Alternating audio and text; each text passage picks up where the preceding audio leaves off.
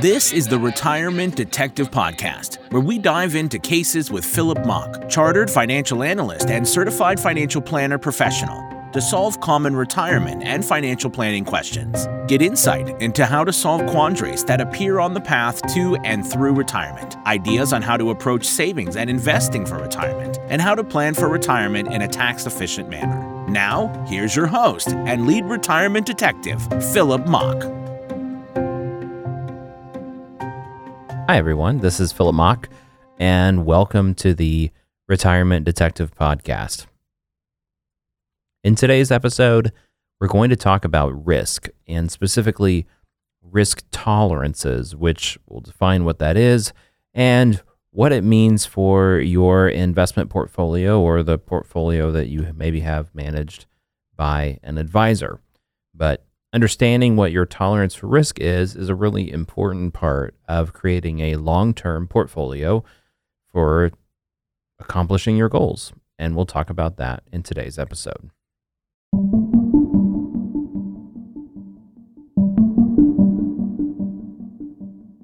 If you work with an advisor, you've probably been asked to complete a risk tolerance questionnaire. And if you have not worked with an advisor, maybe you've taken one at work as part of your 401k implementation process, or maybe you've at least heard of it. But let's start with what that is, because it's sort of going to be the baseline for our discussion today. When we talk about risk from an investing standpoint, we're usually talking about one specific risk, even though when investing, we actually have a multitude of risks that we may be taking on. For instance, if you invest in the stock market, you are taking on risk of volatility, which is the risk that the price of the securities you're investing in goes up or down. You have company-specific risk, potentially. Ideally, you diversify this away, but depending on how you're invested, you may have company-specific risk, which is the risk that something happens to a company uniquely that causes their price to fall and not the rest of the market. So this is a one-off event that happens to that specific company. A great example of this would be the BP oil spill that only happened to BP and only impacted BP. We also take on currency risk sometimes in our portfolios, and the list goes on and on and on. But when we are talking about risk tolerance, we're generally talking about volatility-based risk. So the risk that your portfolio goes up and down. Risk and volatility is usually measured in terms of what's called standard deviation, which is a statistical measure of volatility. To put this in practical terms, rather than try to run you through a master's level statistics course, I'm going to try to put this in very practical terms. A standard deviation is basically a measure that gives you an understanding of the general range with which something moves in terms of its volatility. So to illustrate this, let's use an example. So let's say the average return of an investment is 5%, and it has a standard deviation of 10%. One standard deviation usually accounts for about 2/3 of the probability matrix. So if the average return is 5% and the standard deviation is 10, then on the positive side, you'd have 5 plus 10, and on the negative side, you'd have 5 minus 10. So that gives you a range of -5% all the way up to 15%. And that would be your range of returns about 2/3 of the time. So on average, investment A has a 5% return, but in 2/3 of any given time period, you're likely to see those returns be between -5 and +15. 2 standard deviations accounts for about 95% of the probability. So that would mean adding another 10% and subtracting another 10 on the other side. So now we're saying if you have one standard deviation, it's between -5 and 15. 2 standard deviations would be between -15 and +25. So in that case, we would say that there's a 95% probability that the return for this investment would be between -15% and +25% in a given year.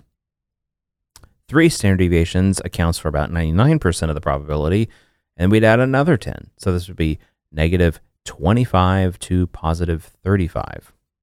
And it's just a way to give you a sense of the volatility. So if 2 investments have an average return of 5%, but one has a standard deviation of 10%, and the other has a standard deviation of 1%, then you know that the one that has a higher standard deviation has a much higher volatility. It will move up and down much more, because what that's telling you is that the spread of return possibilities at 1 standard deviation, or about 2/3 of the time, 2 standard deviations, about 95% of the time, and 3 standard deviations, about 99% of the time, all of those spreads are much wider if your standard deviation is 10 versus your standard deviation is 1. When we take a risk tolerance, we're really trying to match the volatility of a portfolio and how much an entire portfolio moves up and down with the characteristics of you, an investor. Now, there are all sorts of different people out there. You have very risky people like fighter jet pilots and wildfire firefighters and people that do amazing jobs for our community and our planet, but they're very risky. And to be someone that wants to do that job, you have to be tolerant of risk. On the other hand, you have people that are generally pretty risk intolerant or risk averse, and they might have jobs like being a statistician or an accountant or an actuary. Now, I'm an accountant. Not all accountants are like that, I promise. But that's the stigma that we get. Part of what makes a portfolio successful over a really long-term time period is, 1, it is built to accomplish goals, and 2, it's built in concert with the risk tolerance of the investor.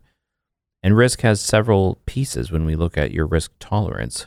There's a time element and then an appetite element. So we look at the time element is how much risk do you have the ability to take based on your portfolio size, and how much do you need to take based on the size of that portfolio relative to the size and proximity of goals.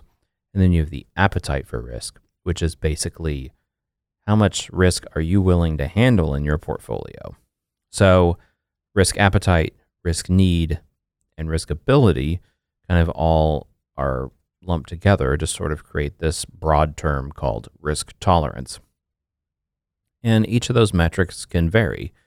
You might have someone that has a massive portfolio and therefore a pretty high ability to take risk relative to their needs, but they have a really low risk appetite because they're very conservative by nature.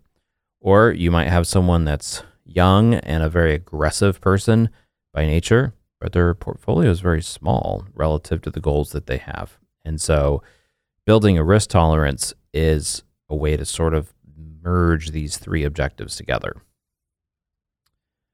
When we're talking about building risk tolerances for clients, or for you building one for yourself, sometimes it involves a questionnaire, but often it involves just thinking about what your history has been in terms of investing and what you want to accomplish.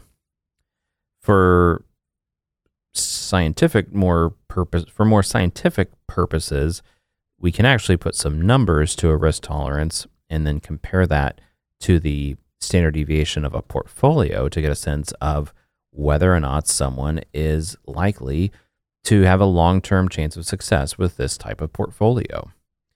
Now, it's hard to define long-term success, but it's a lot easier to define failure in a portfolio. So failure in a portfolio from a risk perspective would be the investor is pushed to the brink of their limits with risk, and they make a drastic decision because they, sort of just can't take it anymore. So imagine a really negative period in the markets, like spring of 2009, after the markets have been in decline, going all the way back to fall of 2007, or March of 2020, after markets dropped really precipitously over the prior 4 weeks. Some investors may have gotten to the point where they said, I can't take this anymore, and they sell out. And the problem with that is that nobody is smart enough to time the market. Nobody is smart enough to know when to go into the market after selling out, and no one is smart enough to know when to sell out and avoid all the losses. So if you sell out at a time after the market's been really negative for a while, you're locking in those losses, and then you have to build up the strength of, or the fortitude to go back into the market at some point. And historically, investors are really bad at that. And therefore, for a long-term portfolio, the best plan is to be fully invested at all times. You don't move in and out of the market. You don't move in and out of cash, because those are damaging to long-term goals. When we're thinking about risk tolerance for a portfolio, basically want to find the portfolio for an investor that is as much risk as they need to take and is in alignment with their ability to take risk, but does not exceed the amount of risk that they have the ability to take on from an appetite perspective. So in other words, let's say that someone has a risk tolerance that would result in them being comfortable with a portfolio that has a standard deviation of 10% plus or minus. They can handle that much movement in their portfolio in a given year. Then we'd want to build a portfolio made up of different asset classes and assets such that in combination, the risk profile of that portfolio does not exceed that number. Now, that's in a perfect world. In reality, we don't actually know what someone's risk tolerance is, and you certainly don't know it for yourself in terms of a number like standard deviation, but we do our best to try to approximate it and figure it out. When we put different assets together in a portfolio and different asset classes, the reason we do that is the goal is to increase the risk-adjusted returns of that portfolio. We do that to sort of try to increase return without increasing risk, because as you increase risk, you are running the risk that the investor or you will become uncomfortable with that portfolio at some point. If we were all just searching for the most return, we'd all end up with incredibly risky portfolios that were incredibly volatile, but might have great long-term returns.